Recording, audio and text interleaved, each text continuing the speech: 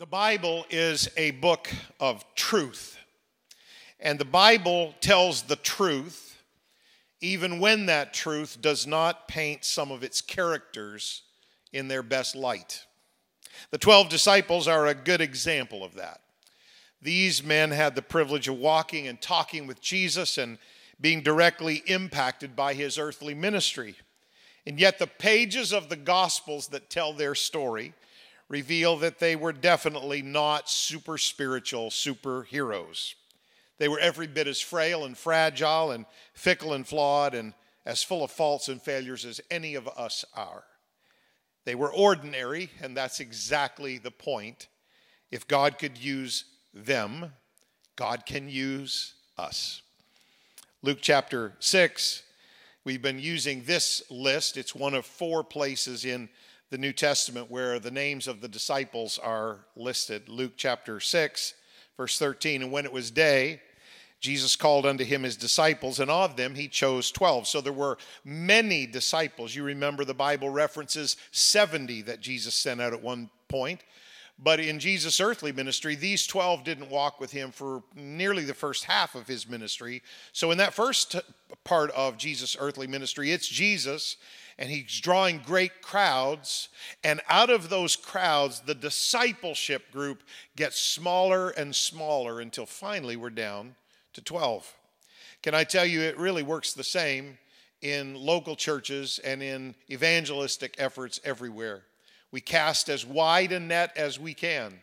We draw as many people as we can. But if you're going to make it to heaven, it's not just showing up and cheering on Jesus for an hour on Sunday and then calling it quits. It's a lifestyle. It's a life commitment. And when you make that, Jesus pulls you into this group called the disciples. So of all these disciples that were walking with him at the beginning, he chose 12, whom he also named apostles: Simon, whom he also named Peter, and Andrew his brother, James and John, Philip and Bartholomew, Matthew and Thomas, James the son of Alphaeus, and Simon called Zelotes, and Judas, the brother of James, and Judas Iscariot, which also was the traitor.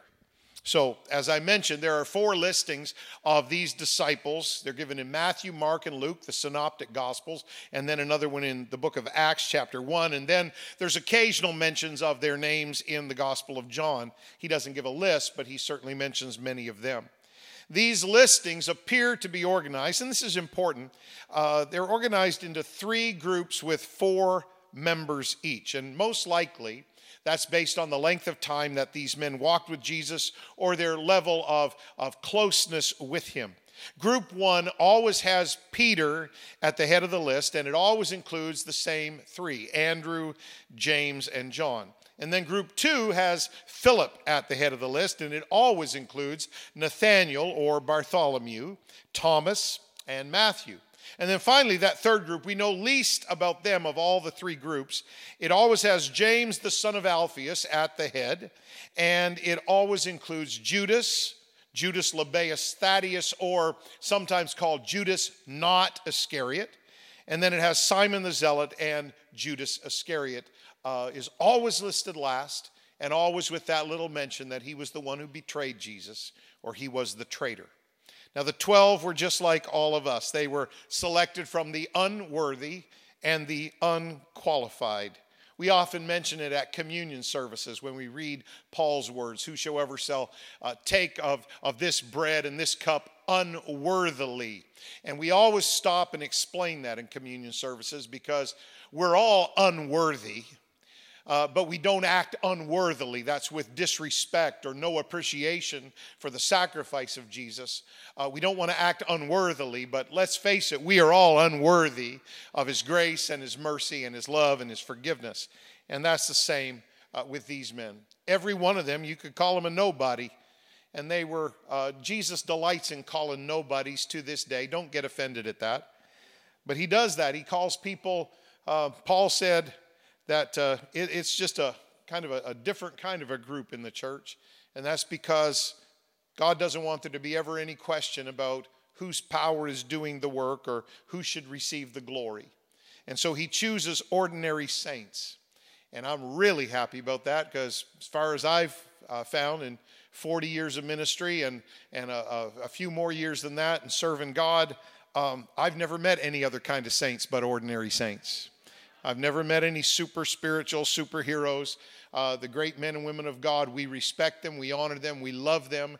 But all of their giftings that bless the church around the world, when we read the scripture, it says that God gave them those gifts. And he didn't give them those gifts so they could put their name on a billboard. He gave them those gifts for the edification of the body. So the gifts are given really to the church. Here's what Paul said in 1 Corinthians 1.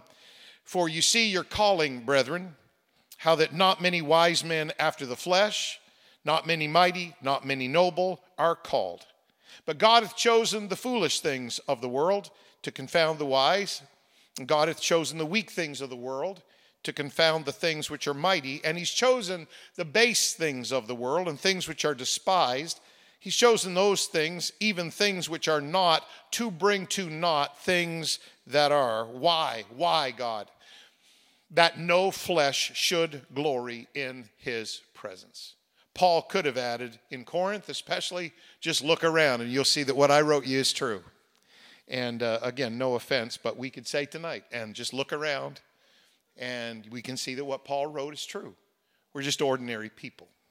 Now, of the three disciples in Jesus' inner circle, James is certainly the least familiar to us. We know much more about Peter and John, not only because of the record of the Gospels and the book of Acts, but we know much more about Peter and John because both Peter and John each wrote multiple epistles. But though he is not nearly as prominent in the New Testament story, James was also one of the leaders of the church in the first 12 chapters of the book of Acts. Now, here's very important, not just for tonight's Bible study, it's very important as you read the New Testament, especially the Gospels and the book of Acts. It's very easy to get confused about the identity of James because there are several men in the New Testament all named James, as many as 7 of them. But out of all of those people named James, 3 of them are critical to the history of the church, and then 2 out of the 3 are part of the 12 disciples. So 7 James, perhaps 6, 7 of them in the New Testament, 3 of them critical to the history of the church, and of that 3, 2 of them are in the 12 disciples. So here they are. First of all, there's the James we're going to talk about for a few minutes tonight. We know him in church history as James the Greater. He's the brother of John, and he's part of Jesus' inner circle. But then there's another James, even in the 12 disciples, and history calls him James the Less. And there's 2 or 3 different opinions, some of them comical because they think he was short or little or scrawny, and some of them just say, well, that was to distinguish him between James the Greater.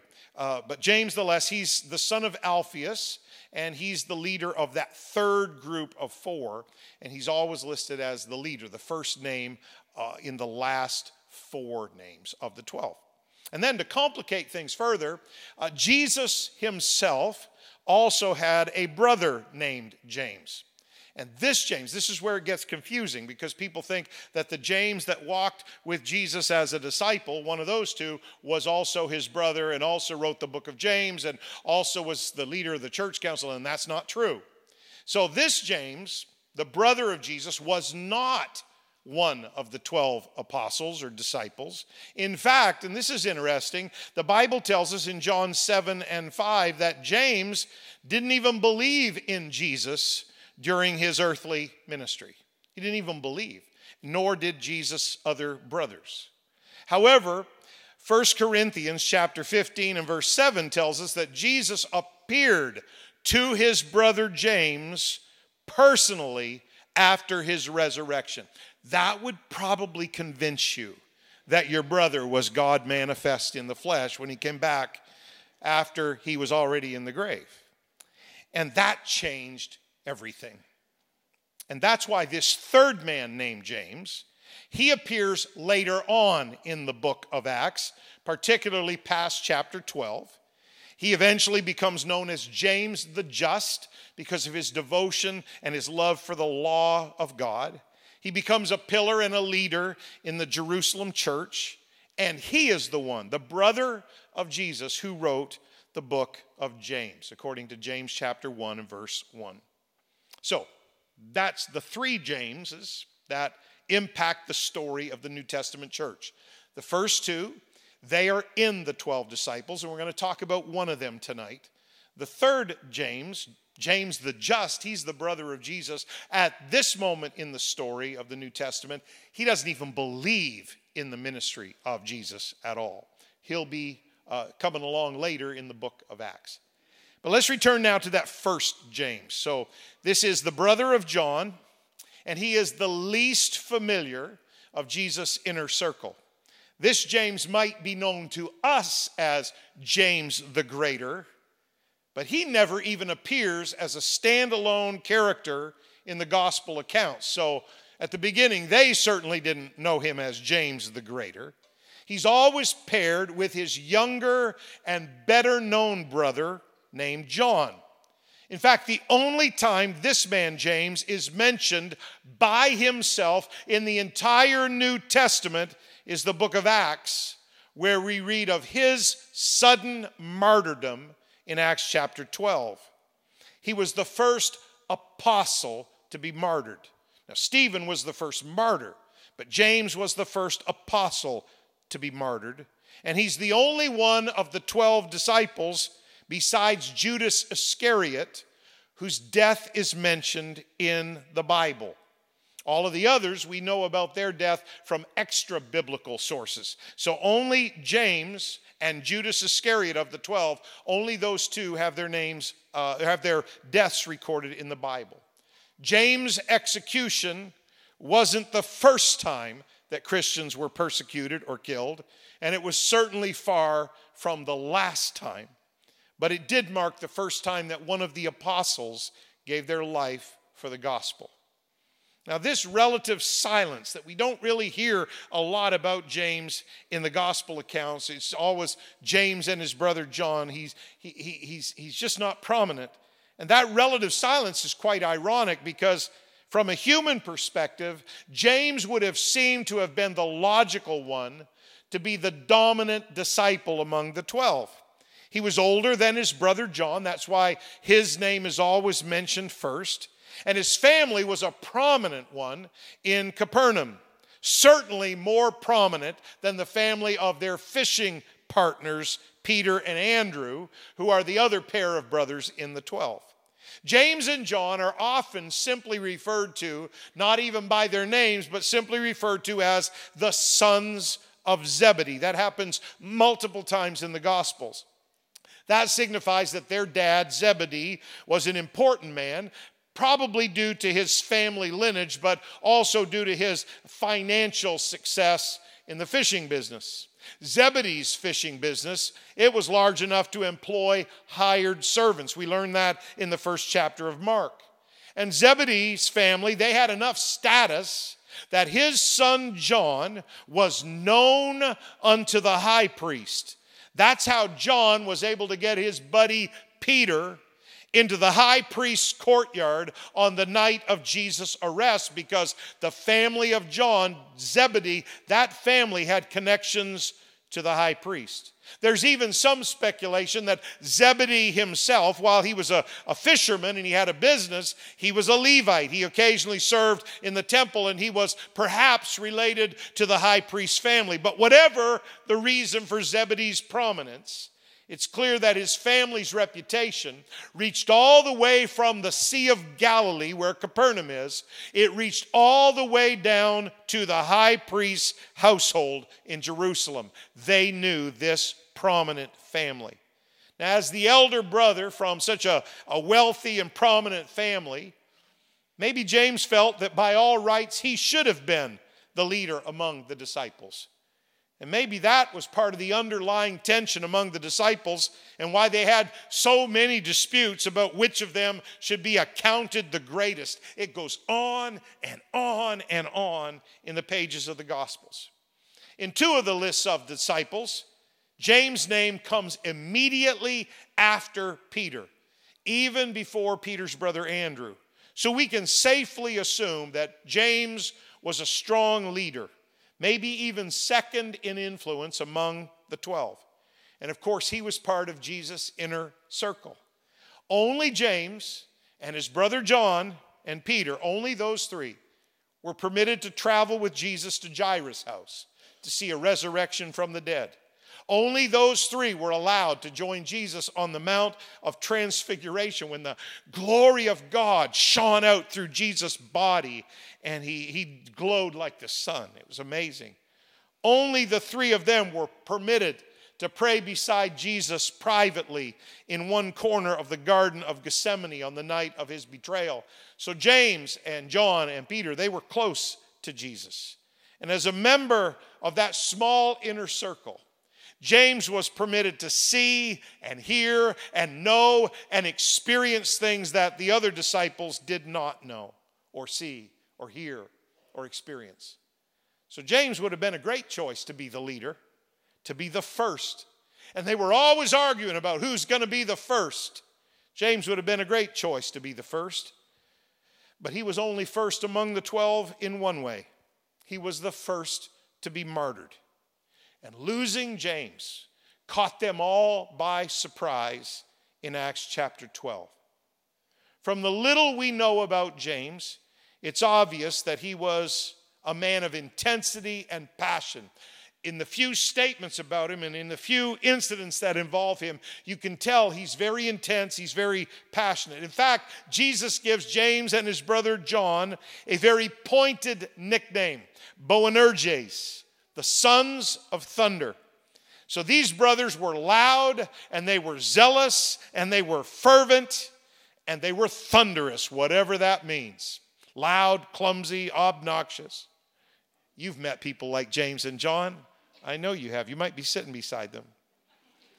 But the problem is, in the life of James and in the life of every disciple who has that nature in them, that personality, that tendency, the problem is that even sincere passion and sincere zeal can become tainted with selfish ambition and controlling tendencies. That's what we see among the 12. Perhaps Jesus was gently scolding them when he called this pair of brothers Boanerges, when their fiery temperament kind of got out of hand. Maybe Jesus even used it as a source of humor among the 12. We don't know, but it's certainly possible, because Jesus did say some humorous things in the Gospels. Maybe he said, calm down, sons of thunder. We don't know. I want to say very clearly, there's certainly nothing wrong with having zeal. There's certainly nothing wrong with being passionate and fervent for the Lord. We could use a whole lot more of that. Our elders used to tell us, I remember many of them saying, it's a lot easier to put out a little wildfire than it is to raise the dead. And so we can use some zeal and some fervency and some passion. After all, Jesus, he made a huge disservice in the temple as he used a whip to cleanse the temple and overturn tables and drive out the money changers. And when Jesus did that, the cleansing of the temple, it caused his disciples to remember this prophecy from the Psalms, Psalm 69. The zeal of thine house hath eaten me up. They said, look at that. Jesus is fulfilling that prophecy. He's so zealous for the house of God that he's driving out all of these distractions. So James had watched Jesus. James had seen Jesus rebuke the Jewish leaders. He'd seen Jesus with a firm hand and a flash in his eye confront demonic powers. And certainly, Jesus didn't do that in some calm, little wimpy, soft voice. Jesus could take authority. And so James had seen Jesus' intensity and passion. Because zeal is a wonderful thing. Passion is a wonderful thing when it's used for the sake of God's kingdom. But zeal can also be used for our own kingdoms and our own selfish reasons. Paul taught that zeal without knowledge is destructive. Zeal without compassion is often cruel. And zeal without self-control is all too often deadly. So James, he didn't mean to be selfish or hurtful, but his zeal sometimes just got the best of him. And two incidents from the Gospels illustrate the tendency of James and his brother John to sometimes just get a little bit ahead of Jesus. Anybody ever got a little ahead of Jesus and trying to make a decision? Trying to do something in your life and you just got way out there by your little old self and then realized Jesus is right back there where I left him. Well, that happened to James and to John.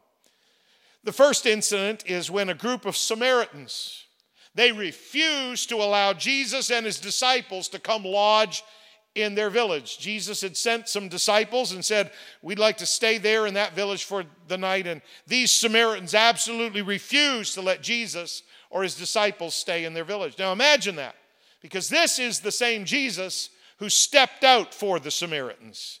He ministered to an anonymous Samaritan woman at a well and changed her life forever.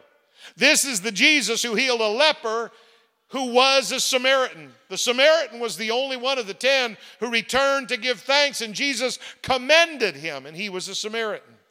Jesus even told a parable, for heaven's sake, about the good Samaritan. So no wonder when this village of Samaritans is so rude and so inhospitable to Jesus and the disciples, no wonder it angered James and John. And you talk about them being triggered, they were. Luke 9. And when his disciples, James and John, saw this, they said, Lord, wilt thou that we command fire to come down from heaven and consume them, even like Elijah the prophet did? And Jesus turned and he rebuked them and he said, you don't know what manner of spirit you are of. For the Son of Man is not come to destroy men's lives, but to save them. And what's the conclusion of the story? And they went to another village. James was the eldest of the two brothers.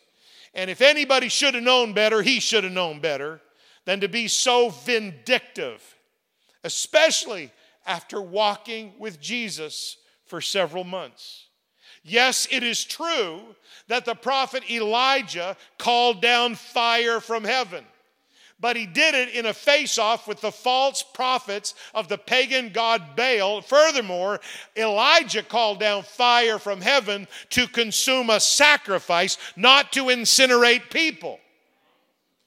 So they're way out of line. James' motive is dead wrong, and Jesus rebukes him for it. You don't know what manner of spirit you are of. James, you listen here.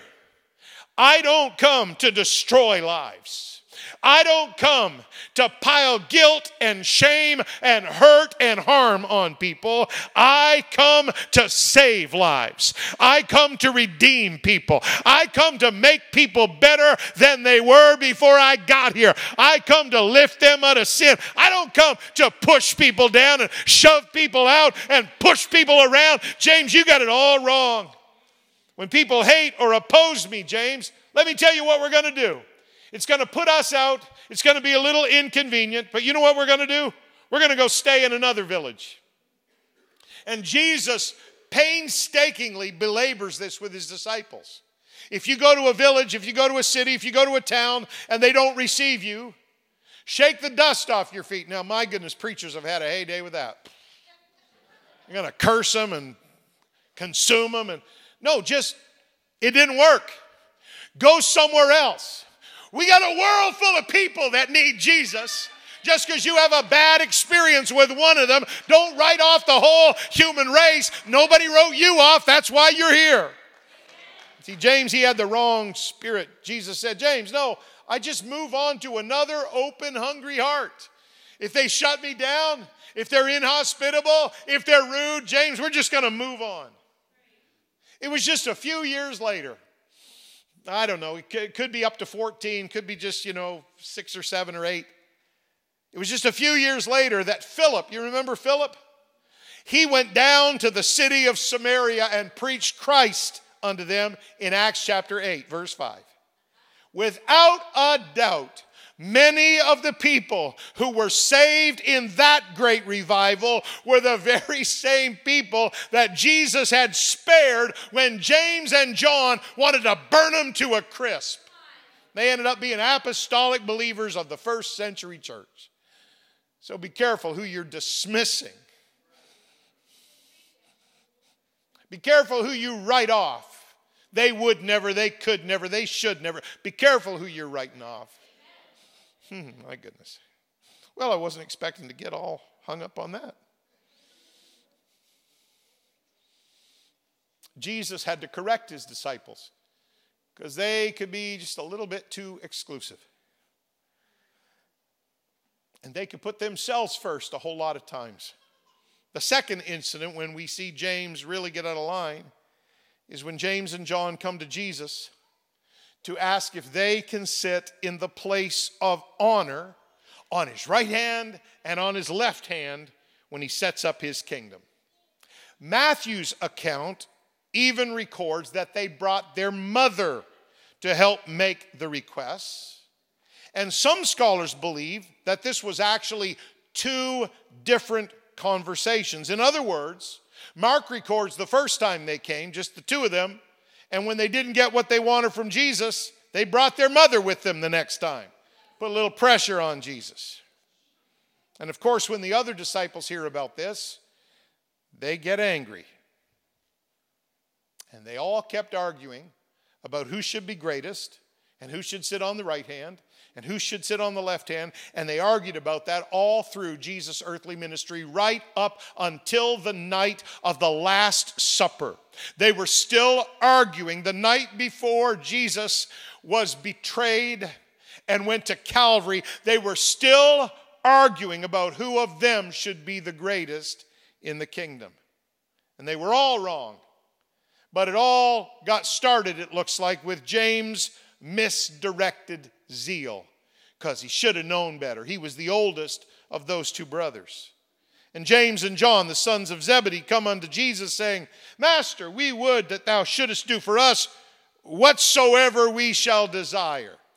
You know what? That's a big red flag right there. Jesus, I want you to do for me everything I want. Well, good luck with that. And he said unto them, What would you that I should do for you? And they said, Well, we've just got a little request. Grant unto us that we may sit, one on the right hand and the other on thy left hand in thy glory. And what do you bet that John and James also had discussions about which one of them belonged on the right and which one of them belonged on the left? But Jesus said unto them, You know not what you ask. Can you drink of the cup that I drink of and be baptized with the baptism that I am baptized with? See, once again, James' motive is dead wrong, and Jesus rebukes him for it. You don't know what you are asking. James, my kingdom is not about position, it's about people. I did not come to be served. I came to serve, to be a servant, and to give my life as a ransom for many. Now, Jesus asks a question that's going to come back to haunt those brothers. Can you drink of the cup that I drink of? And James and John both answer with an emphatic, yes, we can. We can do it, Jesus. But James had no idea what he was saying in that moment. Before it was all over, James would drink of the bitter cup of martyrdom in Acts chapter 12. Maybe it was even James' outspoken zeal that ultimately made King Herod his enemy. Something brought James to the attention of King Herod. Maybe it was his outspoken zeal and his way of dealing kind of harshly with people. Maybe it was that kind of brought about his execution. Maybe he was kind of antagonistic with the gospel message. We don't know that, but here's what we do know. James wanted prominence and power, but Jesus gave him servanthood and suffering. And James would literally lay down his life for the gospel. So rewind it all back to this moment, and James is saying, Jesus, I think John and I, we followed you. We're from a prominent, wealthy family. We're very influential. Our family even knows the high priest. We can help you, Jesus, and we'll do that. And we'll serve you, and we'll be part of your disciples. But when you come into your glory, when you come into your kingdom, Anytime you hear a human being use the word glory, and they're not talking about the glory of God, that's usually another big red flag. Jesus, when you come in your glory, we want to be right there in the middle of it. We want to sit one on the right hand and one on the left. And Jesus said, you don't understand what you're asking. The great heroes in my kingdom are not the names that you know and recognize. They're the people who have given everything for me. And so it unfolds in the Gospels and then, of course, in the book of Acts. By the time we get about a third of the way through the book of Acts, King Herod is eager to win the favor of the Jews, and he knows that if he persecutes Christians, he'll win the favor of the Jews. So he kills James with the sword, this James, and he has Peter imprisoned. This all happens in Acts 12.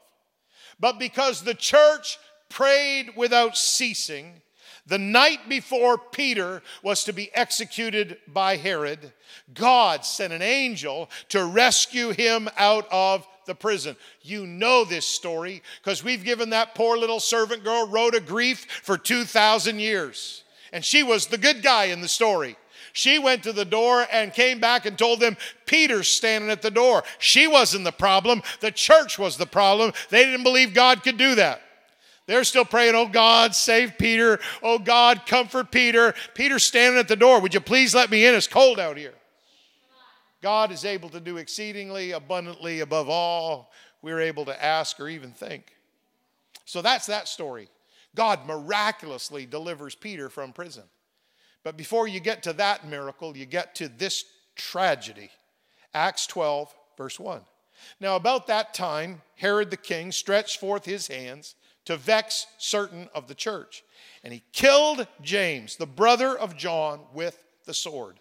And because he saw it pleased the Jews, he proceeded further to take Peter also. And this was even on one of the feast days of the Jews. He was really trying to get in their good graces.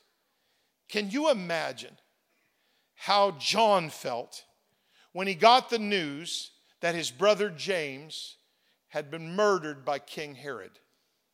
But even more, can you imagine how John felt and his father Zebedee, that whole family felt, when they got the news that Peter had been divinely delivered by an angel, probably from the very same prison where James had been executed? Could we just be honest in Bible study for a moment? It creates tension in your spirit when somebody else gets a miracle that you prayed for your family and you didn't get. They were all in Jesus' inner circle. Peter, James, and John. But James died and Peter lived. James got martyrdom and Peter got a miracle. And it seems so unfair. And it is so hard to understand.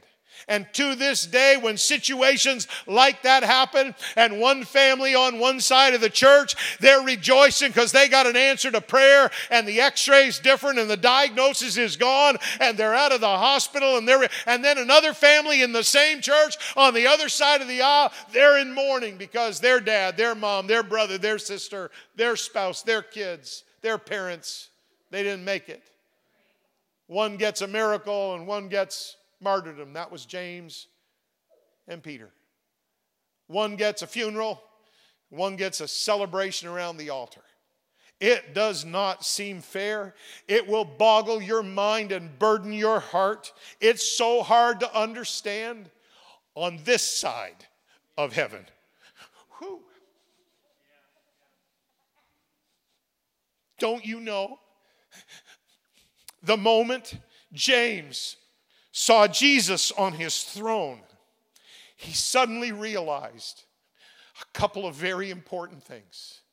He looked around, and you know that he noticed this. Suddenly he notices there is no throne on the right hand and on the left hand of Jesus. There were no thrones for him and John and the rest of them to fight over.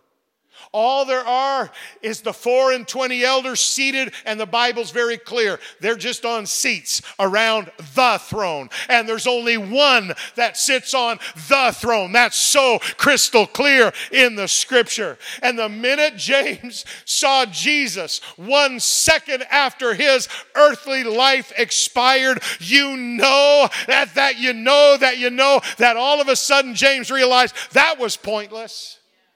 To argue over who's the greatest and who's the biggest and who's the most anointed and who's the most powerful and who's used most by God and who has the greatest ministry. What a pointless discussion that is. Because when we get to heaven, there's only one that matters, and he sits on the one and only throne of heaven. And anything you do and anything you are and any ministry you have, it's all for him.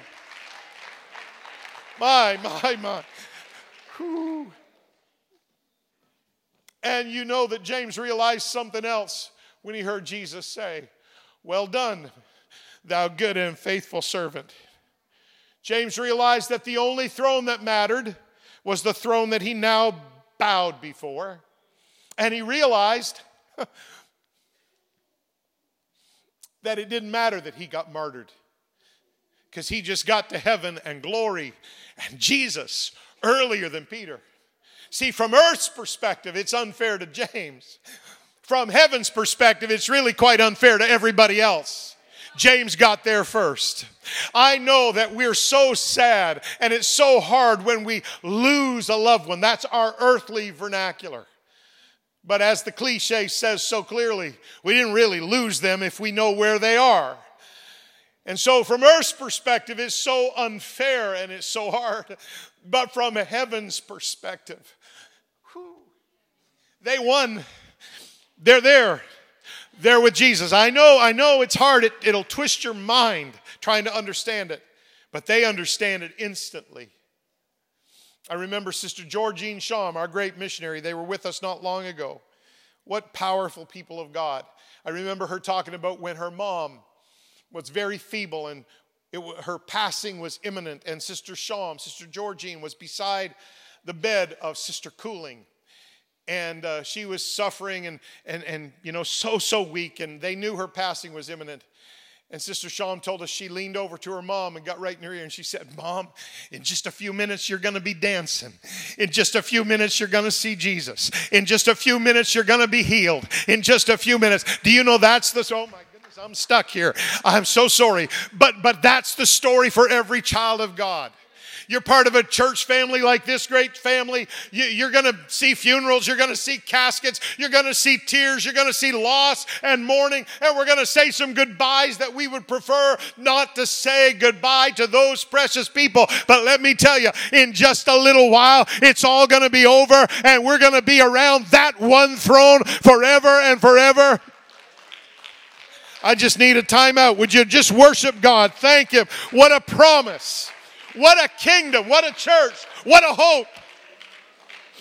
Oh, we can do a little better than that, even though it's Bible study. Oh, thank you, Jesus. I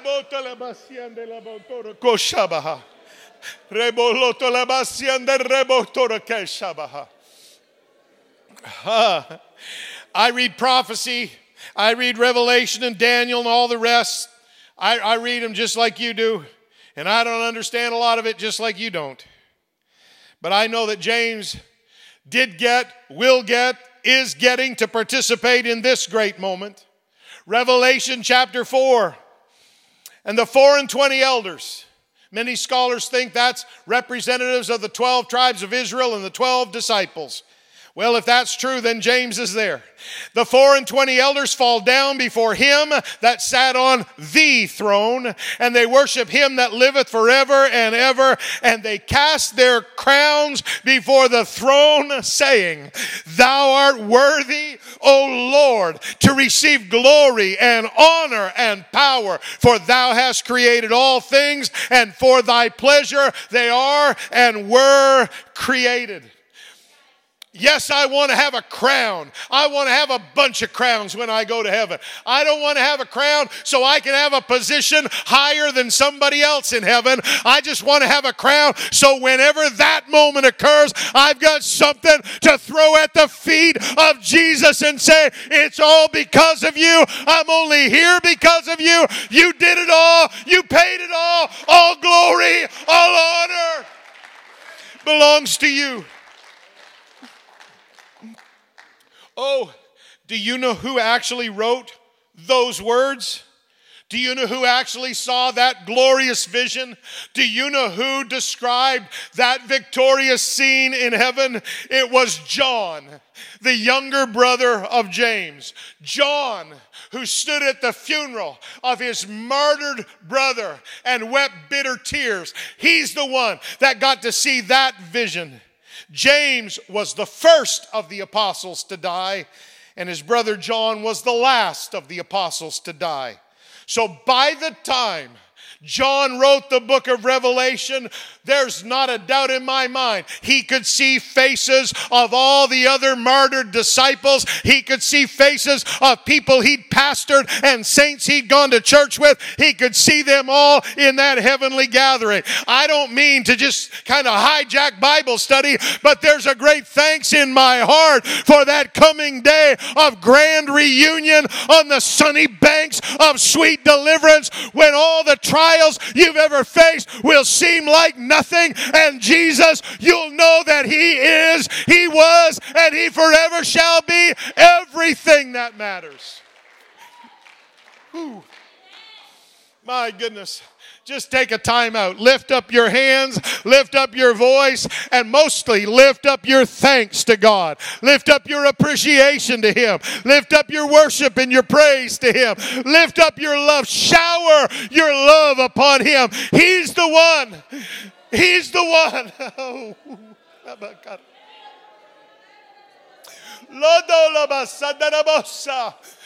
La torrodo la bashoba, la da la bossa, the rabate rebosa. Oh, Jesus. Oh, Jesus. Rabosha manderabo correba. Oh, I worship you. I worship you. And it was James' younger brother John who saw that vision. And John is very familiar to us because he wrote so much of the New Testament. A gospel and 3 epistles, and then that powerful prophetic book of Revelation. Only Paul and Luke contribute more to the New Testament than John does. So unlike many of the others, we don't have much of a record about them. But most of what we know about John, it comes from his own writings. Along with his older brother James and their friend Peter, John is a member of that inner circle of Jesus. But John, during the earthly ministry of Jesus, he's not nearly as dominant as the other two. John played a major role in the early church, but even then he mostly remained in the background. John doesn't even name himself in his own gospel. He only refers to himself as the disciple whom Jesus loved. And when we do some detective work, we can piece together, oh, that's him. And in the first 12 chapters of the book of Acts, when Peter and John are together constantly, no words of John are ever recorded because, as you would expect, Peter does all the talking.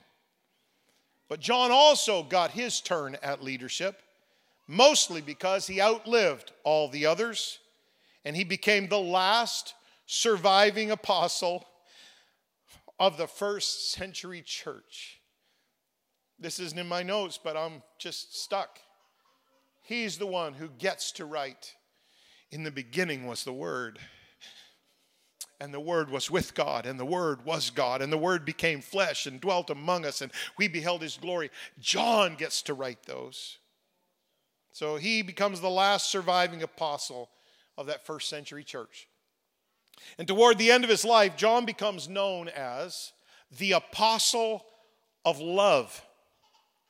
It's quite remarkable, even astounding, that John gets to be known as the apostle of love in his later years. That's quite remarkable when you remember that he was originally one of the sons of thunder. James and John were inseparable in the Gospels. They're always together. So John was right there beside his older brother James through it all, eager to call down fire from heaven and eager to debate who was greatest in the kingdom. Love was not something that came naturally to John. It was something that he learned from Jesus. In his early years, John was just as aggressive and just as arrogant as his brother. John was capable of behaving in ways that hurt other people.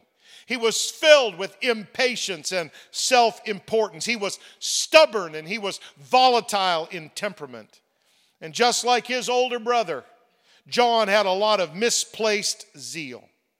In fact, the only time the other gospel writers ever record John speaking for himself. This is the only time in Matthew, Mark, and Luke. The only time John ever speaks up for himself, he is displaying a totally wrong spirit and attitude towards somebody who doesn't have the privilege of being part of the 12. Mark chapter 9. And John answered Jesus, saying, Master, we saw one casting out devils in thy name, and he followed not us. He didn't come along with the 12. And we forbade him. We told him, you can't do that anymore because you're not following us. And Jesus said, forbid him not, for there is no man which shall do a miracle in my name that can lightly speak evil of me. For he that is not against us is on our part. Or literally, he that's not against us, actually, they're kind of for us. That's an amazing little piece of scripture. Perfect love was definitely not something that came naturally to John. It was something he had to learn from Jesus. In his early years, he was always arguing and competing with others, even his fellow disciples. It is almost hilarious at times. In the first 8 verses of John chapter 20, John mentions 3 times in 8 verses that he beat Peter in a foot race to the garden tomb. 3 times in 8 verses. And we're left to wonder, at least I am, inquiring minds want to know, we're left to wonder if John called himself the disciple whom Jesus loved, if that was a mark of humility or maybe evidence of pride. Jesus loves me the best. As a young disciple, like his brother James, John was a man of extremes. But John aged well.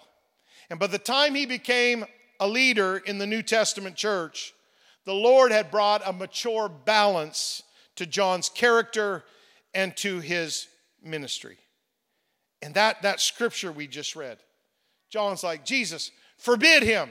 Jesus, say something bad about him. He's not following with us. He's casting out devils. He's talking a lot about the power of God, the kingdom of God, but he's not part of us. So Jesus, let's forbid him. We told him he couldn't do that anymore. Jesus said, what are you talking about? Anybody that's given glory to God, anybody that's calling my name, anybody that's doing something that blesses people, would you just leave them alone? It doesn't matter if they follow after you and if they're part of your group. If they're not doing anything against you, just leave them be.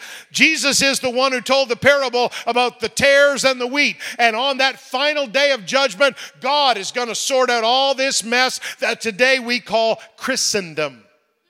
I know there are hundreds of groups and tens of thousands of people all throughout our nation and every other kind of nation, and they call themselves Christians. And because you know the Bible and because you've experienced the new birth, it's awfully easy for those of us among the disciples to cast some kind of shade on all of those people. Would you just let Jesus deal with all of those people? And how about we go after some people that don't even know the name of Jesus, have never done darkened the door of a church. Their lives are bound and shattered. How about we reach after them? And when God gives us a revival, you know what? He can bring all kinds of fish into the net and into the boat. Jesus can bring all kinds of people from the north and south and east and west. But the point that he made to John is, who do you think you are that you're going to try to shut down people as a favor to me? Just let them go, because my revelation still works. And if they ever receive my Spirit, the Holy Ghost is given to lead and guide them into all truth. So you just keep praying for them and stop talking about them. And John would have got that years later because he was balanced. But he didn't have a clue when he was a young man. And John is no different than you and me. You compare that young disciple with that aged patriarch, and you'll easily see that as John matured, his greatest weaknesses developed into his greatest strengths. John's a good example of what should happen to us and in us as we walk with Jesus and as we allow his strength to be made perfect in our weaknesses. When we think of John today, you look at the artwork for the Apostle John, and he's either this young, fresh-faced kid at the Last Supper, or he's this wizened old patriarch with a long white beard and a bald head, and he's writing scripture in a prison cell, typically. When we look at John today, when we think about him today, and our artists and our preachers and our theologians study him, when we think of John today, we remember this tender-hearted, elderly apostle. He's universally beloved. He's respected for his lifelong dedication to the gospel. Really, except for this Bible study, which is kind of off the beaten path, let's be honest. With the exception of something like tonight, none of us remember very much about that aggressive, somewhat arrogant young disciple that's found in the gospel accounts. Because under the control of the Holy Ghost, all of John's liabilities were exchanged for kingdom assets. John had a deep, deep love for truth, and that resonates with me, and it resonates with us.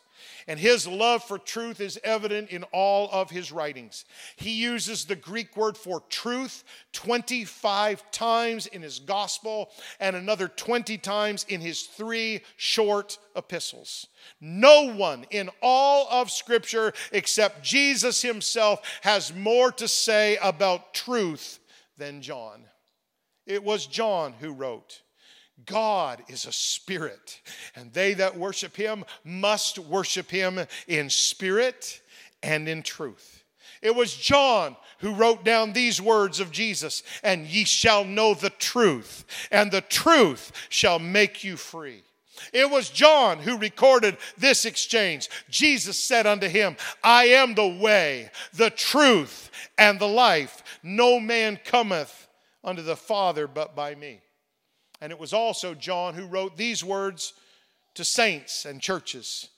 He that says, I know God, and keeps not his commandments, he's a liar, and the truth is not in him.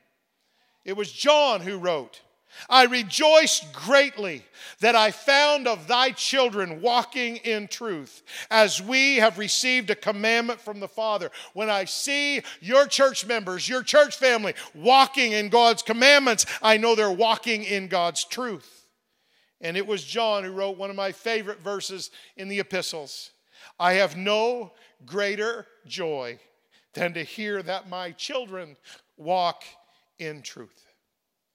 John wrote more about truth than anybody in the New Testament except Jesus. In his early years, John tended to be quite judgmental and harsh and exclusive with the truth. But walking with Jesus eventually taught John something that we're supposed to learn from his life. Zeal for the truth must be balanced by love for people.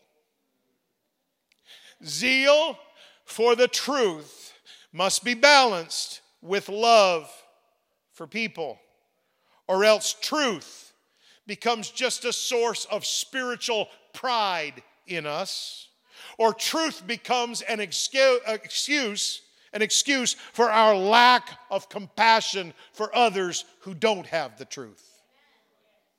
Yes, John used the word truth some 45 times in his writings, but he also used the word love more than 80 times.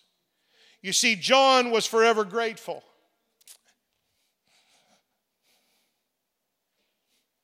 The crying preacher. You see, John was forever grateful that Jesus could ever love a man who once wanted to burn up the Samaritans. John was forever grateful that Jesus could love a man who was once obsessed with status and position. John, he was forever grateful that Jesus could love a man who once forsook the Lord and fled with all the other disciples. But you see, Jesus did something for John that he wants to do for all of us. Jesus loved John long enough to change him until finally John had the same kind of love for others that Jesus had demonstrated to him.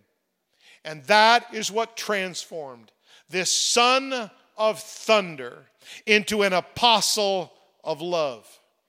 And I close with one final scripture, because that's exactly what Jesus wants to do with all of us. He wants to balance our zeal for His kingdom and our zeal for truth and our zeal for Scripture and our zeal for righteousness. He wants to balance that with a love for people, because otherwise, hoarding truth and zeal to ourselves, gaining knowledge at a midweek Bible study for ourselves, and it never translates into anything that could ever impact anybody else who doesn't know Jesus yet. That's quite pointless in the kingdom scheme of things. And so I close with this verse from one of John's very short epistles. He wrote, "Grace be with you, mercy and peace from God the Father and from the Lord Jesus Christ, the Son of the Father." Here it is. In truth and love. You need both.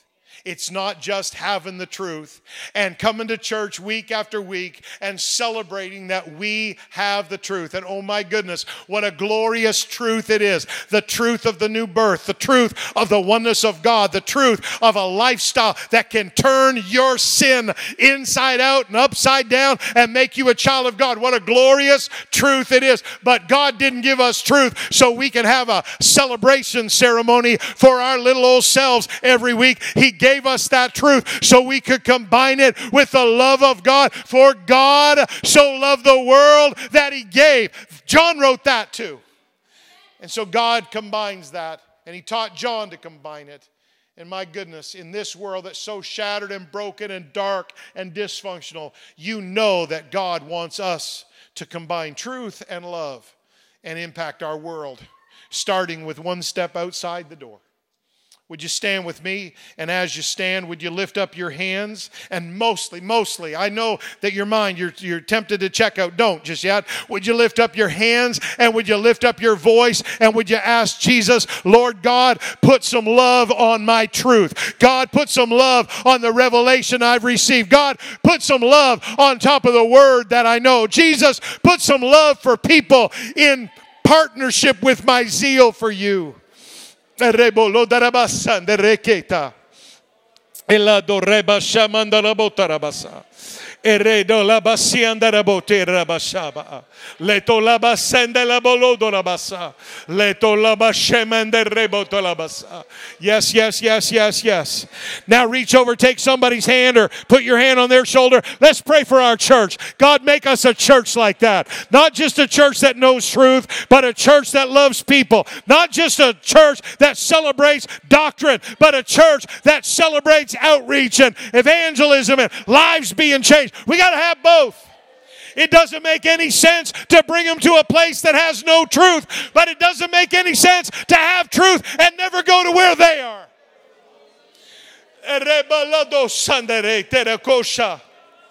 Oh, I worship you, Jesus. I worship you, God. Just like James, just like John, Jesus, call us, change us, walk with us, talk with us, convict us, challenge us, rebuke us, correct us, direct us, just like them. If you called them, you call us. If you could use them, you can use us.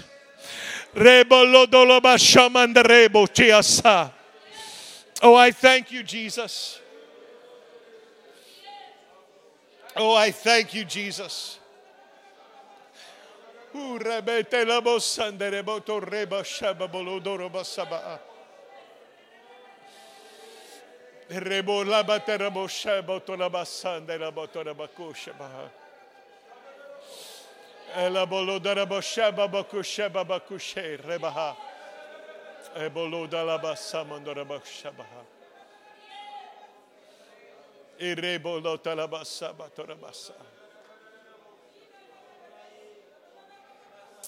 The differences, the challenges, the tensions between those 12 disciples are legendary when you read the scripture.